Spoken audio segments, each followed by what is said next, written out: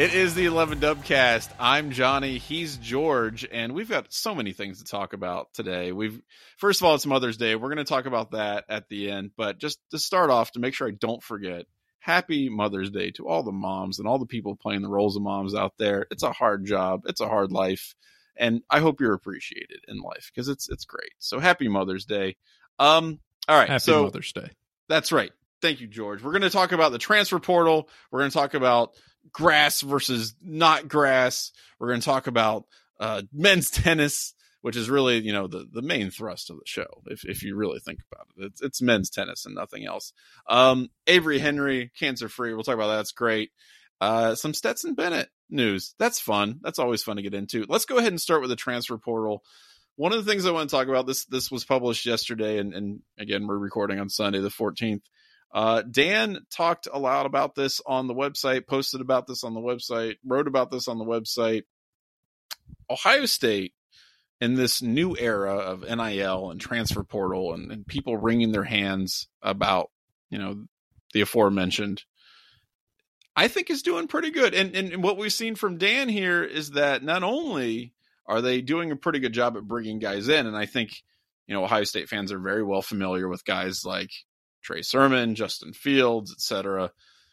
They've also done a really good job at retention. And I think that's probably even more important than doing really well in the transfer portal. I mean, obviously you need to fill gaps, and bringing in a guy like Justin Fields, like, you can't deny the impact of that. That's enormous.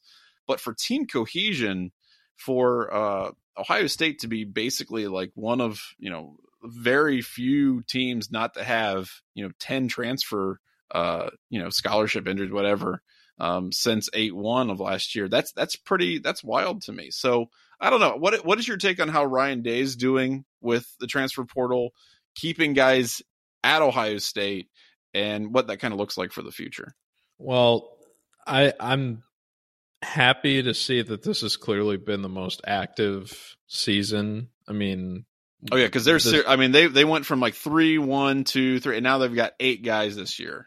So they had 9 previously across the last 4 years. Right. So they're one short of having as many as they've had since the portal first opened pre-pandemic. So bear that in mind relative to how we put this in the context of Ryan Day's overall performance. Mm-hmm. I love this table that Dan made in the article. I love these little simple data tables because they really help illustrate, even though there's no drawing or it's not charted in an actual data chart or anything. It's very easy to just see here exactly why the narrative around the portal being a problem for this team in recent seasons has taken shape. Because you go look at 2019 and Justin Fields, obviously, that was I can't imagine, he was the biggest name probably that you could have gotten like right when that portal era started. Oh yeah. And that you couldn't have started off on better footing than that. To supplement that then with Jonah Jackson, who ends up becoming an NFL draft pick, mm-hmm. and a regular member now of, I believe, the Detroit Lions roster, that is a very, very strong sign for how your program is going to do in terms of intercepting potentially NFL caliber talent and then being able to prep them and get the most out of their draft stock. That's exactly what Jonah Jackson got out of leaving Rutgers in favor of coming to Ohio State for one season. Mm-hmm. And it was reflected in how he ultimately did in the NFL draft and where he is now today. So you can't really start better than that. Then you get Trey Sermon the year after that, and things are looking very rosy and good. And then you look at the last pair of seasons following up the national championship appearance. And it just, there was going to be a natural depression is a strong word.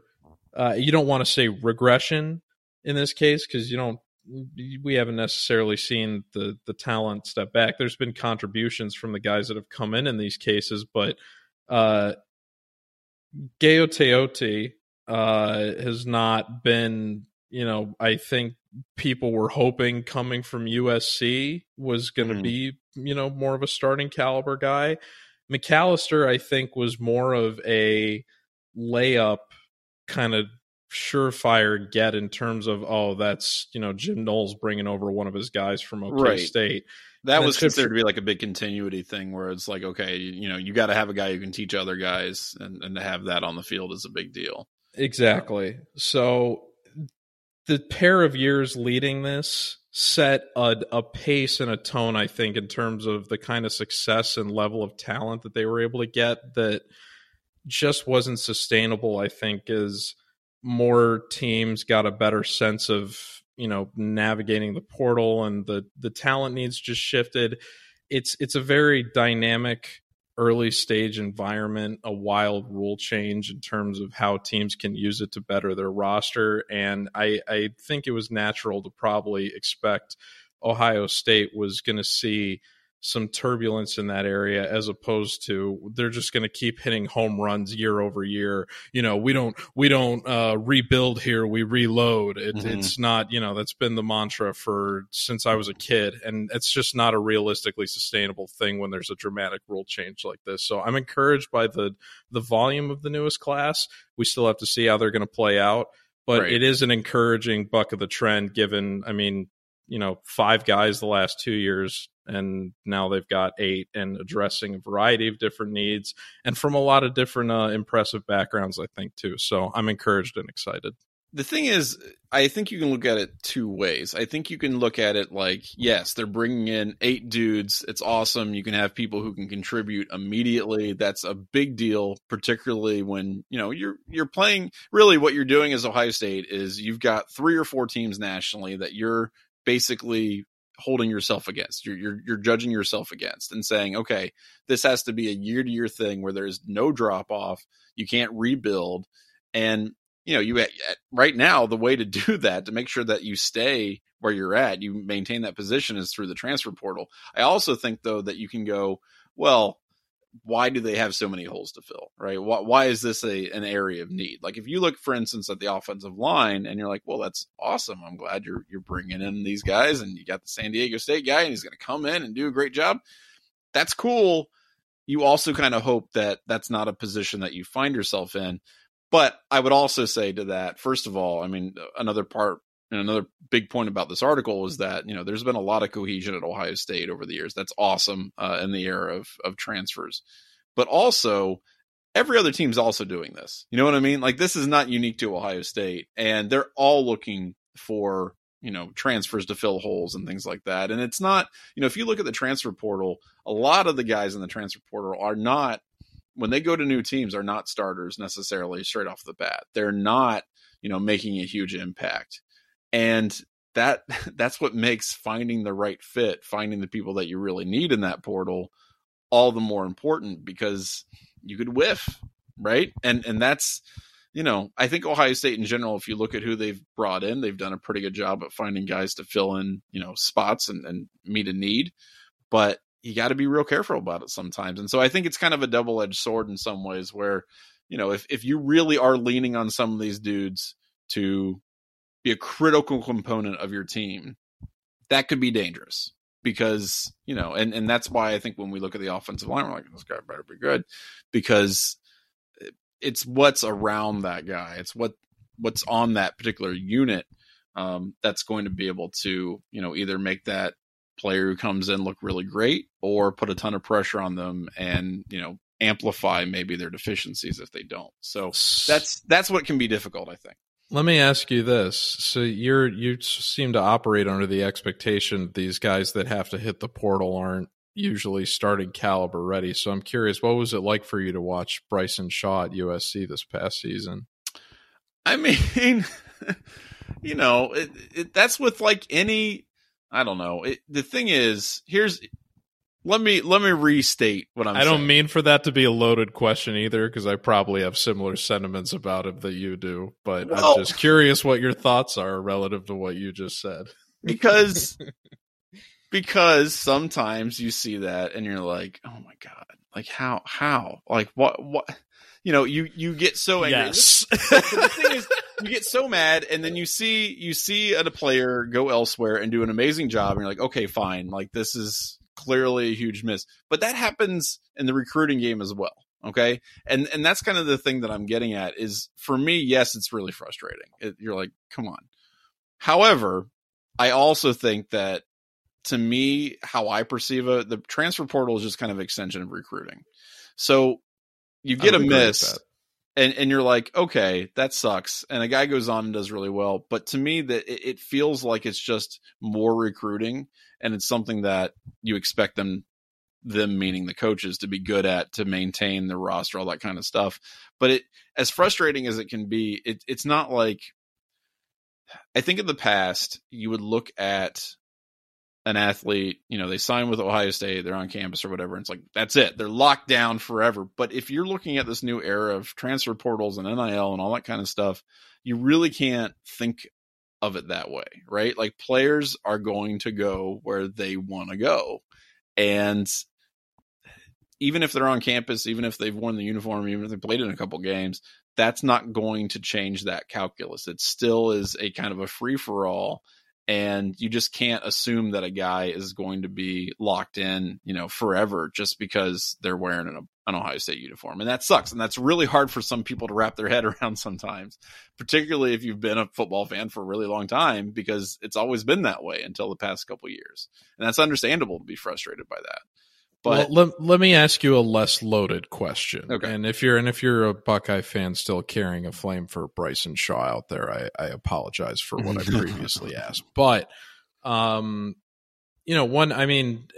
guy I think of, just in terms of who capitalized on the transfer portal in short order, that was obviously of starting quality, is Jameson Williams. Mm-hmm. And you look at a guy like that and a guy like Bryson Shaw, who, may not have had his best success at Ohio State, but still ultimately turned it into a, starting position in a very visibly, even if USC's defense in many ways was ultimately their, shortfall last season, because it certainly but he wasn't was, Caleb he was Williams. like player.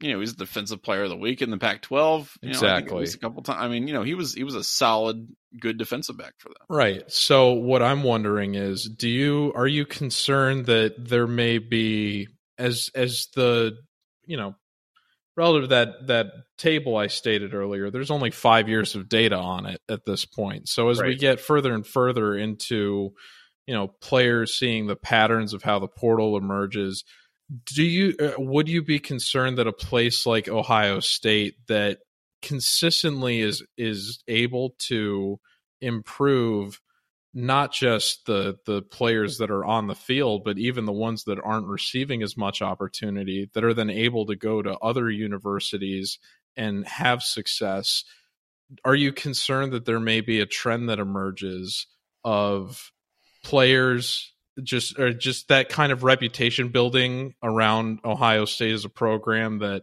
you could just kind of go here as a rental, almost like a sort of a brain drain in a sense, but more of a like an athletic sort of thing where people are just coming for the resources of improvement, or it's a resume and getting builder. out. Right. Exactly. I think that's a fair concern. I do think that's, a situation where it's like, maybe a guy who could contribute, like a Bryson. I mean, Bryson Shaw is probably a great example of this, where you're like, man, that's a dude you really, really could have used in secondary. And then they'll say, well, I went to Ohio State. Ohio State, believed in me, and they want to make me a starter. I wanted to go someplace else. And maybe that's not necessarily true, but I mean, it's a lot of work to do all that. I think, honestly, the guys who will be doing that are guys who would not necessarily be, full-fledged starters. You've seen that, for example, especially in the wide receiver room, right? Where it's like, no hate on anybody who comes into Ohio State's wide receiver room, and maybe they're not one of the 5-star guys. Maybe they're just a 4-star, and they come in and they're like, okay, I'm not getting playing time here. And they decide that they're going to go on and go to a different school and be really successful. I don't think anybody, first of all, would begrudge them for doing that, because that makes sense. Like, you've got the best of the best of the best of the best of the best ahead of you. It's going to be really hard to find catches. I think it's reasonable to say, hey, Brian Hartline thought I was good enough to be in this room. I can go ahead and start pretty much anywhere else. And you saw that with Jamo, and I think to a certain Caleb extent, Brown and Caleb Burton just a few weeks ago as well. That's right. And so I don't I don't think that that's something that guys will go in with the intent of doing. But I also understand that, first of all, a lot of the guys who would do that probably wouldn't end up being starters at Ohio State. Or at least not in the immediate future, right? Like not immediately in the way that they maybe could elsewhere. And I don't think there's anything wrong with them doing that if that's the case. So I don't think that'll be common, but I also think that that's not necessarily the worst problem to have, mostly because it's indicative of how good your other guys are. I guess I would say. I wouldn't say being an NFL factory is a bad thing. No. There are worse problems to have, right? I mean, it's very much a first world problem. That's right. Problem. That's right. I don't think any like a stray Vanderbilt fan who's like coming across the Dubcast is probably just sitting there like sharpening his knife, like going, like, so for Ohio State fans to be kind of complaining about this and worrying about this, it is definitely, as you said, first world problem. So I find that interesting. Real quick thing that I wanted to get into, and this is not something that we have to spend a ton of time on, but it's something that I think will be I think it's a story that's not going to go away. I think it's something that will be talked about more as the season approaches. And that is some of the stuff around injuries, playing fields, things like that, field turf, etc. Texas is going back to grass. Okay, they made that kind of announcement here recently. Just real quick, before we jump even further into this, I just want to point out it is episode 420 of the Dubcast, and Johnny just could not help himself. He had to work a grass topic in there somehow. Well, so it is what it is. Happy Mother's Day, Mom. Happy Mother's Day. My mom is definitely listening to this, so happy Mother's Day. And if anyone else I know is listening to this, it's a coincidence. We're talking about stadium turf. Now we're talking about stadium turf. Hey, does this matter? Is this a thing, or do you think? I actually think it's a thing. I think this is something that players care about, and I think it's going to be a narrative that will be talked about more and more. Particularly, what's going to happen is some big name players are going to hurt themselves. They're going to get an ankle injury. They're going to knee injury. They're going to blame it on the turf. I think this is a story that will continue to be talked about. Am I crazy? Is this? No, you're not. It happened in the NFL this past season, and it happened with a player that Ohio State fans are familiar with, in Rashad Gary. That's right. With the Green Bay Packers, and he was very quick to make that claim, and I believe one of the Bosa brothers actually backed up his comments. I could be completely off base in that. I might be misremembering that, but I know that there were several NFL players that were very quick to echo what Gary's sentiments were about the injury relative to the impact that playing surface had on it. I think if you're interested in seeing players have the most consistent success they can in the safest way possible, which is what you should want as a fan, then you should probably be listening to their concerns about this. And if you're hearing enough of the same opinion relative to, seeing a pattern of this kind of injury happening, I think it's worth, putting a fix in. Nick Bosa in November said, I really think field turf is a problem in the NFL, and the turf I played on in New York was brand new. It was super soft, and apparently they rolled cement roller over it twice after the game because we had 2 ACLs and a bunch of other injuries on it. So there you go. Thank you for backing me up on that. Yeah. And the thing is, man, I know that the claim with Ohio Stadium is that the water table is all jacked up or some kind of thing. When they lowered the playing field, they messed up the turf, whatever.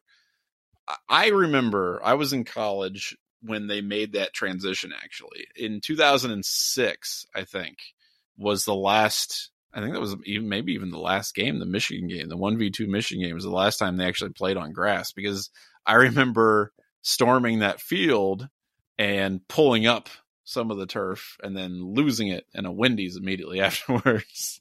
That's tough. Yeah, I know. I was pissed about that. But, the thing is that turf, that was bad. It was really bad. The grass that year was horrendous. If you look and go back and take a look at the highlights from that game, from that 1v2 game in 2006, you can actually still see the script Ohio on it during the game. because the grass was so worn down and just in bad shape, and just them marching, the band marching and that formation just left an immediate impression that lasted the entire game. So there were definitely issues with it. I don't know. I think that any sport really needs to be played on grass. I remember when I was in high school, I played a few soccer games on field turf, and this was at schools that were really hoity-toity schools. They invested a ton of money, and that was considered to be like the next big thing. And I remember going, "This sucks. Like, I hate doing this." And this is, when soccer is a little bit different, you got to do a lot more. You're doing a lot more running, and there's a lot, that goes into the way the ball bounces and all that kind of stuff. But I can't imagine in football, and especially at the level that these guys are playing, that they really want to mess with anything that could enhance injuries or anything like that. And so, especially as players start to get more of a voice, I think this is going to be more of a big deal. I would love to see grass return to Ohio Stadium. I don't know if it's really a problem or not, or if it was just a, cost-effective thing for them to do it. I also know that since they just replaced the field turf, they're probably not going to be super excited about putting in grass. But I'm curious to see if other teams, both in the Big Ten and other big name teams like Texas, kind of put some pressure on old Gene Smith and some of the other guys to say, hey, this is what we want. This is what it should look like. I got to feel that Ohio State University has the capability to install some type of, like, I don't know, semi-decent grass field, with all the capabilities, the billions of dollars in endowments. Does the land grant university figure that out? Does the land grant university have a good agriculture program? That's right. Can the ag? So here's my very dinosaur opinion about this as a former football player. That's right. I was one of the reasons. There weren't many times I was grateful to be a lineman as opposed to a skill position player, but one of those cases was when we would go to a visitor's field and we would be playing on turf, and I would see my teammates that would be touching the football. I played center, so I actually touched the football every play, but I'd let it go and then wouldn't see it again. But my other teammates that were going to be touching the ball, they would all be getting turf tape on elbows and exposed parts that are going to be potentially skidding on the surface. Because they recognize that if you don't do that, you're going to be making regular contact with a surface that's going to skin the ever living hell off of your skin effectively.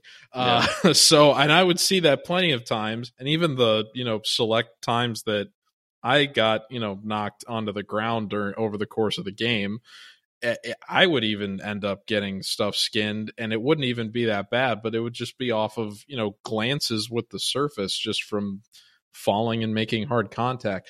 I can't even imagine if you're at like the level of D1 college football and teetering on the NFL, where every time you're getting tackled, if you're effectively getting in a simulated car accident, and then you have to factor in skidding across turf on top of that if your skin is exposed to that.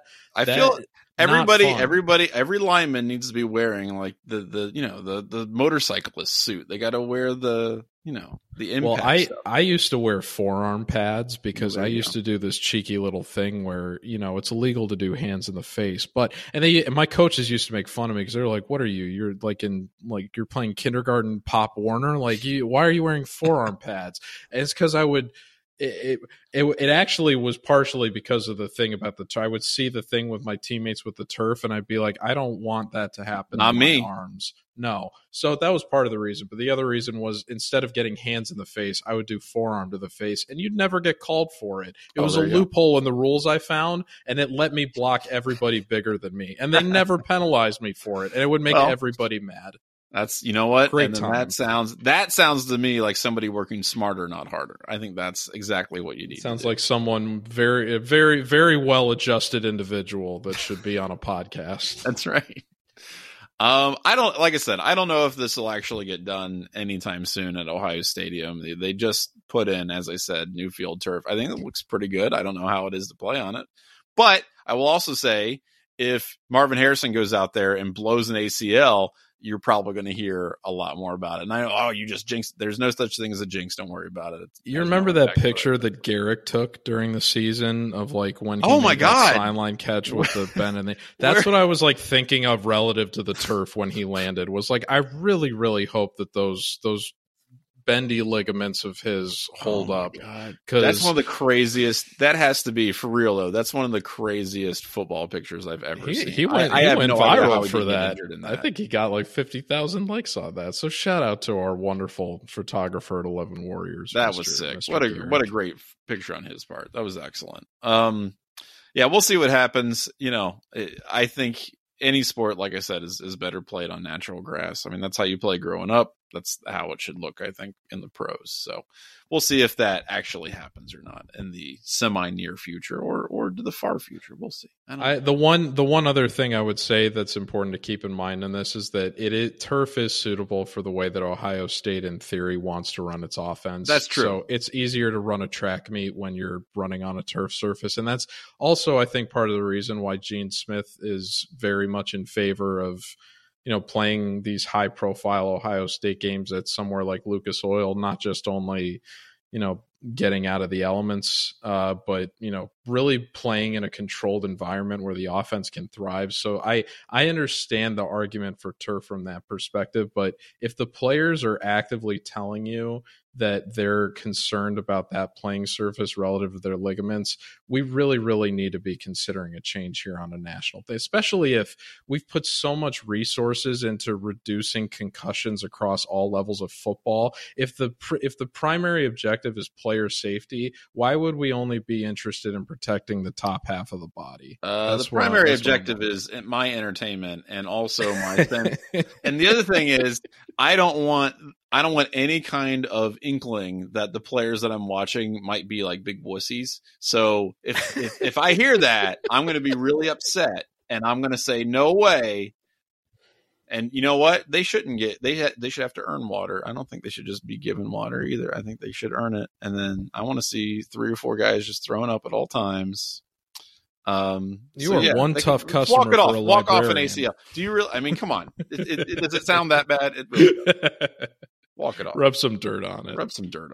Jeez. Okay. So let's go ahead and get it. Ask Us Anything. Before we do that, we want to remind you that the Dubcast is sponsored by the dry goods store at 11warriors.com. drygoods.11warriors.com. It's summertime. Go ahead and well, it's not summer, but it's almost summer. So go ahead and get some of that flashy shirts to impress all your friends when you go to the pool, the club, or the amusement park. drygoods.11warriors.com. I didn't write that. That's not part of copy. I don't know. That's where I write those.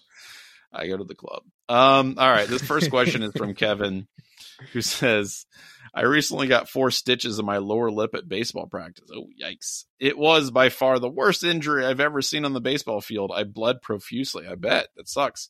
What is the worst injury you've ever seen or gotten on a sports field?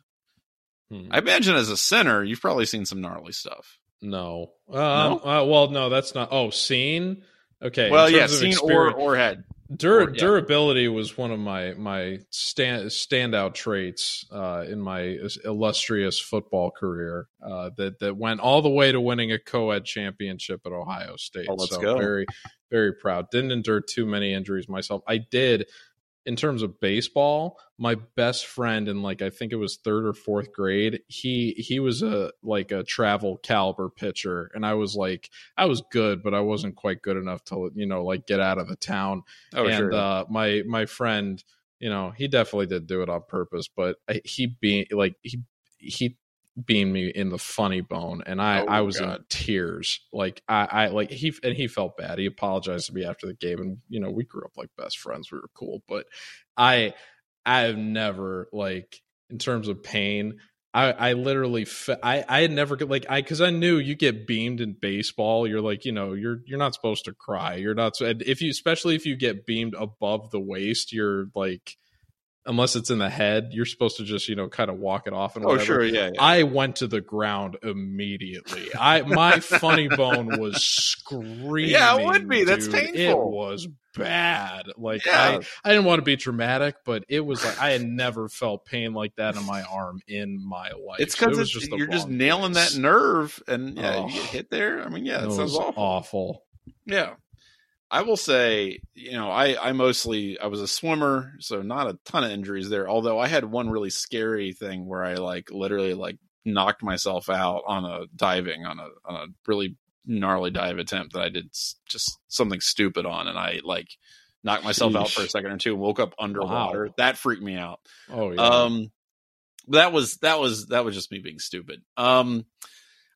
So I played soccer all the way through high school, and I wasn't very good, but I played on a pretty good team. And some of the teams we would play, I mean, they were we're talking about teams that would win state championships and stuff like that. We were pretty competitive with them. And soccer tradition in Ohio. Well, the thing is a lot of these teams took it really seriously, and there were fights, after games, and I saw a bunch of guys get concussed because they would get elbows in the head. And I've been to a few Ohio State rec league games. Yeah, I mean, people were throwing elbows. It could be pretty rough. I remember this one guy, and he was probably the highest motor I've ever seen on an athlete in person. I mean, the guy just would go and go and go for all 90 minutes of the game. I don't even remember. Maybe 70, whatever the minutes were in high school. I'm sure he was just nonstop gym class. Yeah. But the dude was nonstop 100% all the time, and just would not, he would get knocked down, get immediately back up, run full sprint, whatever. I saw this guy though, I guess he was ticking off the other team pretty hardcore, because he was just everywhere, and he was making plays and, getting assists, and scored a goal, I think, in that game. And one guy, they were both going up for the ball, and this guy Eric, he went down. He was a little bit lower than the other dude, and the other dude jumped really high and cleated him right square in the face, nice. Right. And I don't mean kicked him. I mean Antonio Brown to the Browns punter. Oh my God, that's basically what it was, except directly to this kid's face. Ooh. And so, I mean, and then he bent backwards, and the guy stepped on him as he went down to the ground. And after the game, I mean, during the game, but after the game, you could see the impression of this guy's foot on Eric's face. Wow. And so we actually took a picture of it, and it's in the yearbook for that year, of him just with these cleat marks. Do you marks. Still have the picture? I do. It's in the yearbook. It's sitting on my shelf. He was a really cool dude, but yeah, I remember seeing that, and of course, I mean, he was out of the game after that because he had a concussion, and it was bad. But that was. I remember. Perhaps we'll share that on the Dubcast Twitter. I'll see if I can find it. The thing is people would get pretty heated in some of those games, but I remember after that happening, everybody on the field going, "Ooh, we went a little too far with that one. That was a little much." So yeah, that one. Shout out to Eric. He was a cool guy, and has fully recovered as far as I know. Those games, they could get heated. I remember feeling. Dude, we go over to Waynesville. Those guys did not mess around. That was always brutal. My friends pulled me out cold. I hadn't played since AYSO days. And my friends were we need a sub. Can you start for us tonight? And I was yeah, okay, sure, whatever. So I. They kick off and the ball rolls out to the sideline or whatever, and I run out there, and it's me and this guy are on a collision course, and I haven't done anything for I think I'm a junior at this point, and I'm closer to lineman weight than I was. I lost 45 pounds freshman year, so I was in great shape, and then I slowly kind of gained it back up until I graduated. So I wasn't in very good shape, but I was still decent in terms of what I picked up. But me and this guy were on this collision course, and I remember thinking it was a rec league game. I hadn't played any soccer. All I had done was play FIFA for 2.5 years in college. That's basically the same thing, though. All of my tackling experience is just tapping X and smacking the daylights out of some of these people. It's so it was perfectly clean. Like my friends told me afterwards, they're like, dude, you have nothing to feel bad about. It was so clean. You did it perfectly, but I still my soul felt guilty because I felt I completely just decked this guy for the ball. Like literally first like pass out of the opening like kickoff. Just absolutely decked this kid on the sideline. The first play I made, 2.5 years out of soccer, and it set the tone. It set the tone for the rest of the game, and I felt you gotta let him know. I felt so bad that I put my friends in that bloodbath. You know what though? At least you feel guilty about it. There are other people who have related stories about literally punching people at indoor soccer games. I didn't realize how crazy it got in Ohio, man. But that this one takes place in Michigan, but we'll leave it at that. Okay. So anyway, thank you for that question. That's excellent. And I had totally, you know what? I had was not even thinking. I hadn't even thought about that incident with Eric. For a long time, and then I just remember being on the sidelines for that, going, "Oh my god, they killed Eric!" But he's fine. He's fine. Okay, next one here. This is from our good friend Alvin, who wants to know: as we turn the corner into the summer days, what is your ideal outdoor temperature / weather? Well, I live in Miami, so that's right. Whatever. Yeah, I mean, I did shorts weather all the time now. You know, is that your preferred? Do you like the beach weather? You know, the 80s, chilling on the beach. Oh my god, dude! Like, look, I'm gonna be honest. I hear so many people romanticize like the Midwest. I grew up in Chicago, so I get it. People talk about, oh, I love the overcast. Reminds me of those cool autumn days in the Midwest. It's like, you know what's nicer than that? Watching the sunrise on the beach.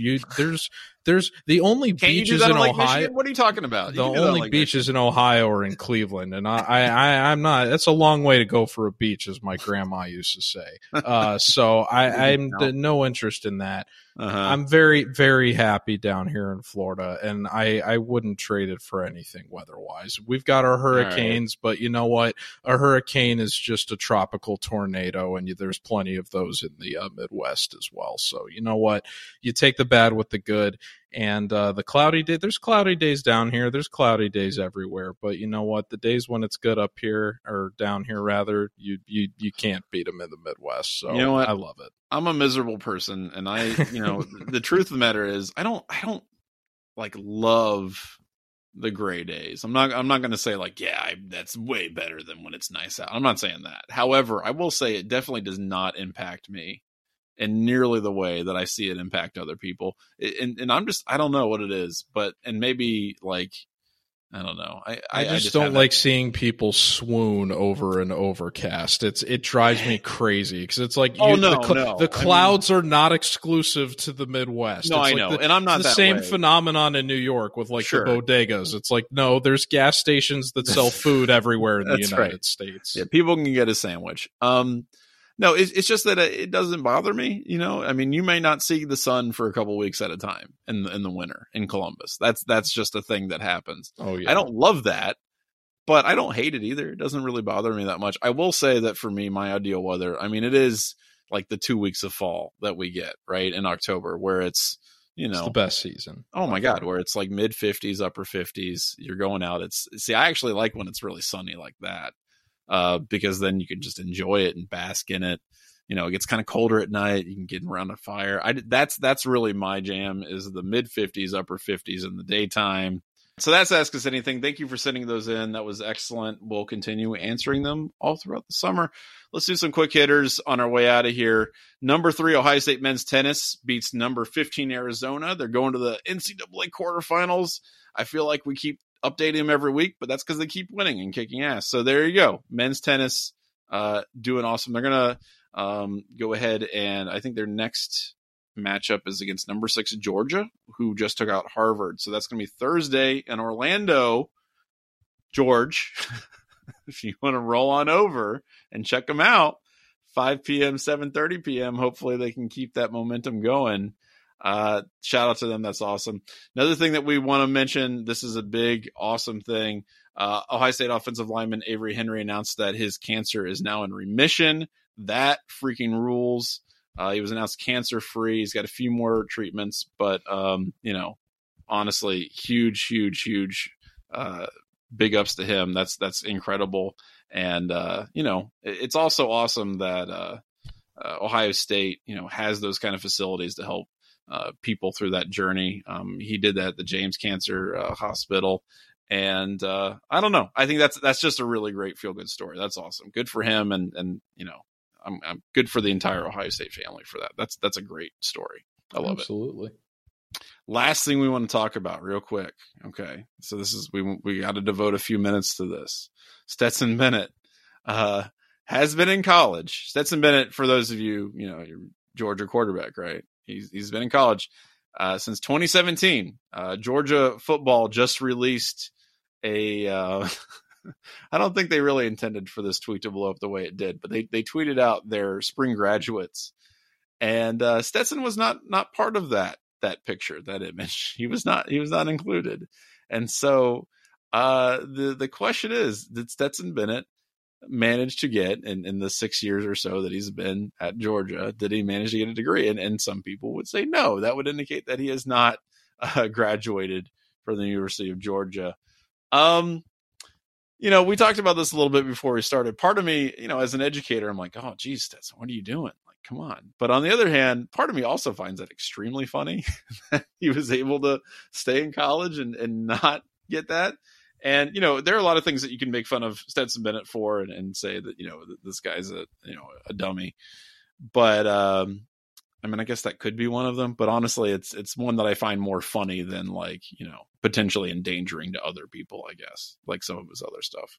In my travels around the various states in our union, I make a point of stopping in at a Waffle House always, just to what, I'm really glad that continuity is there with 11 Dubcast co-hosts, because if you hadn't, that would have made me a little sad. So I'm glad to hear that about you, that you enjoy the Waffle House. Oh, I listen. It was my mother's since it's a Mother's Day episode. Waffle House was my mother's pregnancy craving. So you know what? That's where my mom and dad had their first date, was at a Waffle House in Middletown.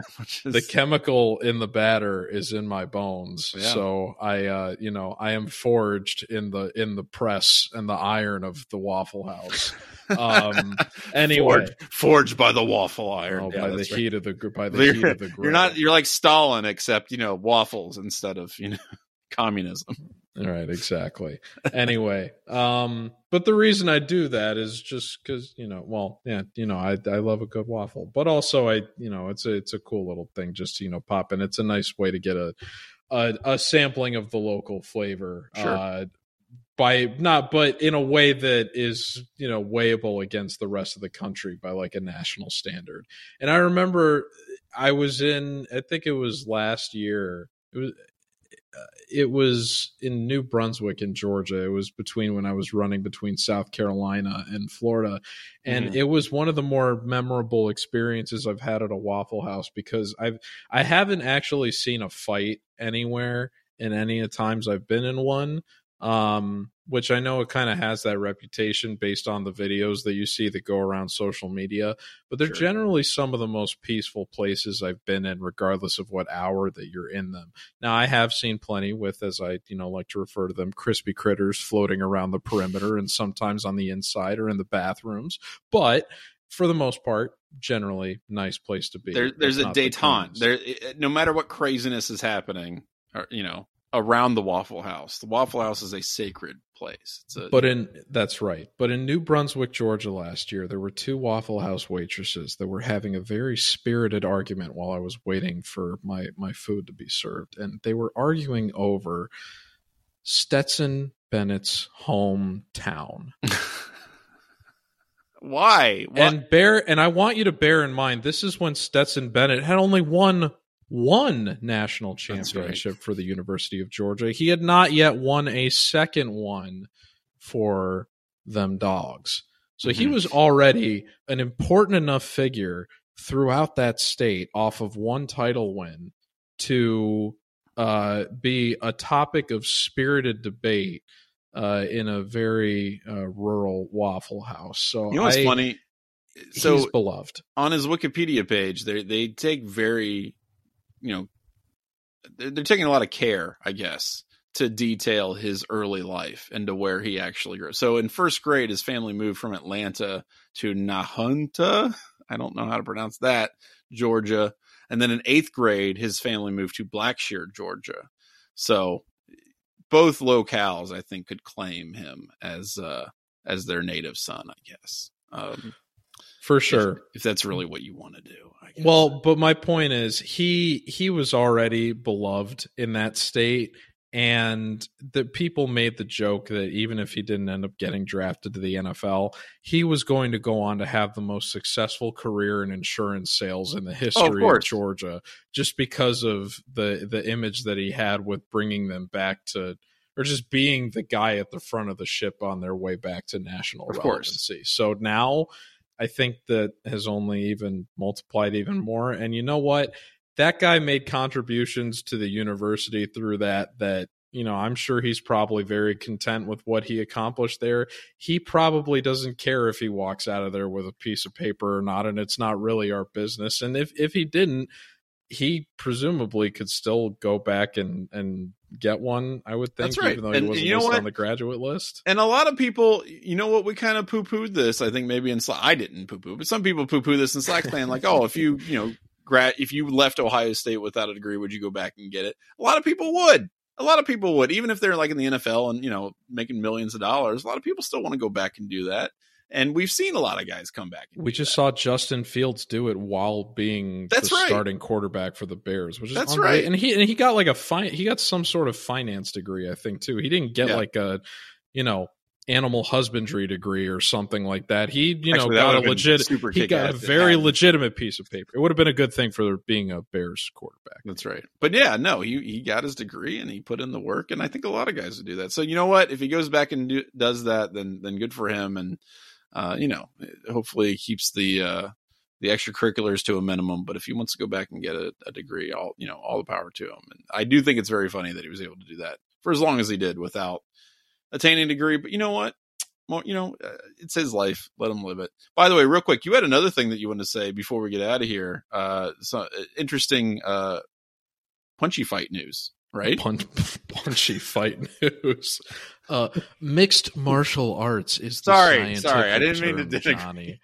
Oh, it's okay. No, it's all punchy. No, this is a big deal, man. And I only listen. I've become kind of an MMA nut over the course of the last year. It was always kind of my forbidden love going back to high school, but I really have kind of thrown myself into it over the last year. And I know, Dan Hope is a big fan of it from a betting perspective, and our other guy on the beat, Griffin Strom, is even more of an MMA nut than I am. So it we love to monitor these sorts of developments, and we've had I'm not going to try to shoehorn these into the Dubcast discussion too often, but we've had a big local development last night, and it was Matt the Immortal Brown at age 42 years old in the UFC, fighting in mixed martial arts professionally since 2005, got a first round knockout over Mr. Court McGee in Charlotte, North Carolina at UFC Fight Night,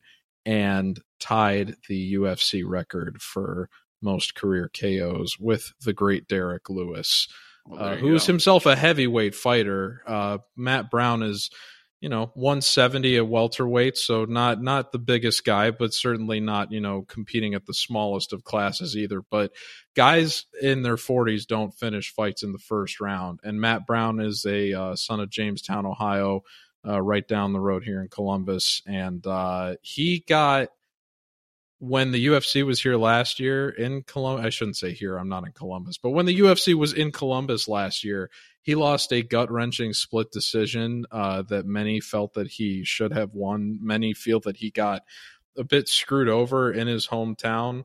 Mm-hmm. And for him to bounce back and get the kind of win he did last night at 42 years old, he asked the crowd afterwards, he said, I just tied the record. I don't have it. Should I come back and get it? And, the crowd obviously went nuts, and he feels pretty encouraged to come back. Conor McGregor on Twitter this morning was quick to point out that Matt Brown has tied the record, and McGregor now wants it for himself. And Matt Brown responded in kind and said, I will gladly fight you for it if you'd like that. So we'll see if Mr. McGregor responds to Mr. Brown's challenge. I'm sure they could have that fight in Dublin, Ohio, and both of them would get a kick out of it. So I would like to see it. By the way, great tidbit from Matt Brown's Wikipedia page. Brown's interest in MMA started with drunkenly practicing various submission holds that he had seen on VHS tapes featuring Ken Shamrock. Johnny, and this goes not only for you, but for anybody, that guy, one of the things that was so incredible about that fight yesterday is that both of those guys have had extremely incredible comeback stories from drug addiction. Oh, and yeah. For both of those, that's why he's Matt Brown the Immortal, right? That's right. So for anybody that isn't familiar with that guy's story that is a local in Columbus, I would highly recommend you go look up Matt Brown. The guy, after yesterday, a lot of people are thinking he's going to be a UFC Hall of Famer, and a continued very, very excellent figure for the MMA tradition in the state of Ohio. Matt Brown, congrats on tying the UFC KO record, and we're very, very proud of you. Go buy some Immortal coffee. That's a free plug from the Dubcast. There you go. All right, last thing, it's Mother's Day. Real quick, what is a Mother's Day? Well, it doesn't have to be a Mother's Day, but what's a sports memory with your mom that comes to mind on this day? I've got a good one relative to what you said about first dates earlier, but I'll let you go first because So one of the things is, again, I'm from Southwestern Ohio and big UC Bearcats fan when I was a kid, like big UC Bearcats. Not with their football, but their basketball. I was big into Nick Van Exel and Kenyon Martin and Danny Fortson and all those guys. I love those dudes. And so the Crosstown Shootout obviously is probably, in my opinion, it's like up there with the best college rivalries, like period. It's awesome. Xavier in Cincinnati, it's a big honking deal in Southwestern Ohio. For sure. And so my mom and I would watch that every year. And she would be rooting for Xavier. She grew up Catholic, so she'd be rooting for Xavier. I'd be rooting for UC. And we would watch together, and we'd always switch sides at halftime. So we would sit on the couch, whatever side of the court that the team we were rooting for was on, and then at halftime we'd switch. So I always enjoyed that. That was always a real fun memory of my childhood. And thanks, Mom, for being such a big part of that, and also supporting me throughout all my sports foibles as a child. So happy Mother's Day. Well, Johnny, this you'll find this interesting. I thought it was funny you brought up first dates earlier because I don't have a ton of sports memories relative to my mom. Most of that has been kind of concentrated into my the upbringing my dad has imparted on me. Mm-hmm. Both of them were Ohio State grads, but I did technically grow up in a house divided because my mother went to Michigan for grad school. Okay. And so tale as old as time, by the way. Right. But, kind of as a joke, my dad would frame it as we're the Ohio State camp and your mom is a Michigan fan thing. Right. But the funny thing is their first date was an Ohio State Michigan game. Wow. And so that's wild. Good for them. Right. So this rivalry has always had a very special place in my heart because it is one of the reasons I have materialized. So out of the years and the decades of hate that have, swirled around a land dispute for Toledo and the Upper Peninsula and whatever else, out of it has won the Toledo War, if you think about it. Well, out of it came the 7th co-host of the Dubcast. Well, there you go. It was good for something. I won. I am the winner. So there we go. Well, that's great. I think that's fantastic. And like we said, shout out to all the moms out there. Happy Mother's Day, including my wife. Shout out to her. She's awesome. That'll be it for this week. We'll continue answering all your questions. Ask us anything. Continue breaking down Ohio State men's tennis because that's pretty awesome. But until then, I'm Johnny. I'm George. And we'll see you next week.